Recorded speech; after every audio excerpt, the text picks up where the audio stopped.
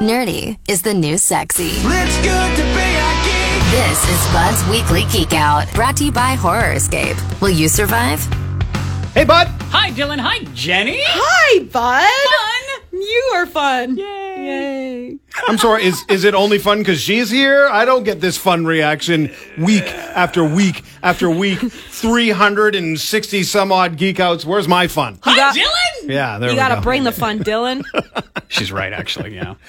What's out on the geek out, my man? Disney Plus, the new streaming service from Disney, has only been out just about a couple weeks, and because Disney, it's getting a lot of press for its successes, like this new Star Wars show, The Mandalorian, and that amazing baby Yoda. Oh, you know what? I'm already so sick and tired of that. It's adorable. It is The memes that come with it too. No. Oh, exquisite. Are you just done with it? It's just too much baby I'm just Yoda? over it. Yeah, like I haven't even seen what it comes from yet, and Yeah. I'm already over it. This is the problem with the internet. But anyway, moving Fair on. enough. Wow. Okay, sure. So that was a positive. There have been some negatives. Like on launch day, Disney launched a streaming service to the world, and they didn't know how much that people would love them. So there were opening day and opening week glitches. They had a pretty robust system in BAMTech, this company that they bought and renamed Disney Streaming Services a couple years ago to do this. But they didn't allow pre-downloads of the app or pre-signups of the service before the launch minutes. So yeah, everybody jumped in at once, but it was cleared up in a day or two. Then stories began to pop up that shortly after launch, people were having their Disney Plus accounts hacked into, their passwords changed, and their credentials sold on the dark web for as little as $5 a year. Wow. Where it costs $9 Canadian per month for subscription. So was there actually a breach? Disney says there has been no breach. Presuming, Of course they had. Well, exactly. Yeah, just like Facebook's like, no, we haven't sold any of your information at all. We have, but whatever.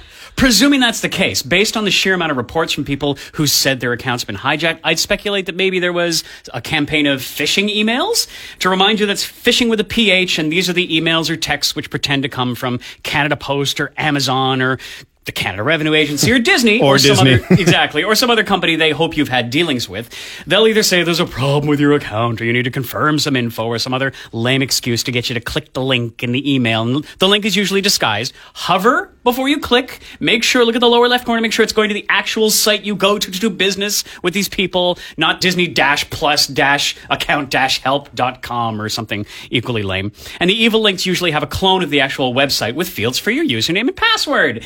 Punch it into this evil site, and they have your info to do with whatever they please. I know it's probably not popular, but I would give the hackers a little bit of props because you consider it's actually really smart timing with something so massive as a rollout as the Disney platform. Absolutely. You know that millions upon millions of people are instantly signing up. So it would be easier for someone to fall for a phishing scheme if you just signed up for a thing and then all of a sudden you got an email asking you to confirm a thing. Exactly. Of course they're going to click through it. It's brand new. You don't know. Absolutely.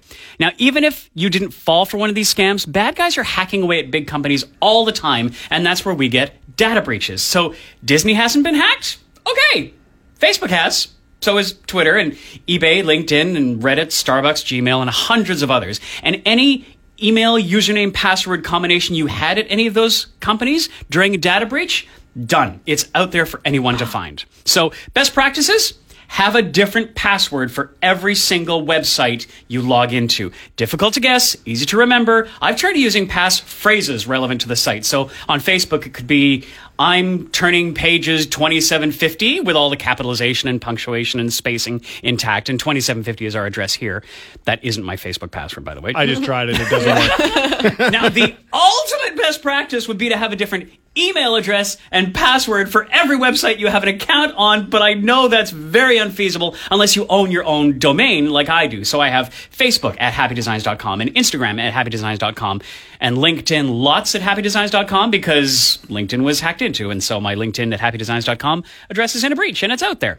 But let's say I used webmeisterbud.com at every site and my favorite password of 123456 at every site, and those credentials were caught up in a data breach. The moment that info is leaked, the bad guys are going to try those credentials. It's called credential stuffing. At Facebook, at Google, at my bank, at new services like Disney Plus. So I can't say for certain if this happened to everyone whose account was hijacked, but I bet a handful of shiny nickels that it's what happened to some of them. Don't reuse your password. I don't have my own domain. Yeah. But how does like a regular human being remember these billions of passwords that we're supposed to have? A regular human being should probably use a password manager like LastPass or 1Password. to let it remember all the different passwords for your services. You can copy paste. Sometimes it'll throw it right in the browser, and you only need to remember the one master password to open it up to access them all.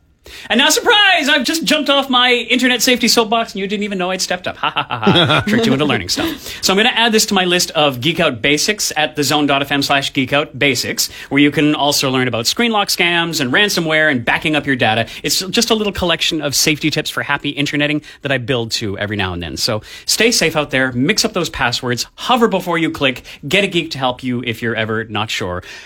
Constant vigilance. Thank you so much, Bud. Thanks, Bud. Bye. Bud's Weekly Geek Out. Sometimes you know it's good to be a geek. Brought to you by Horror Escape. Will you survive? Listen every Wednesday on The Morning Zone for more news from the world of techie type stuff.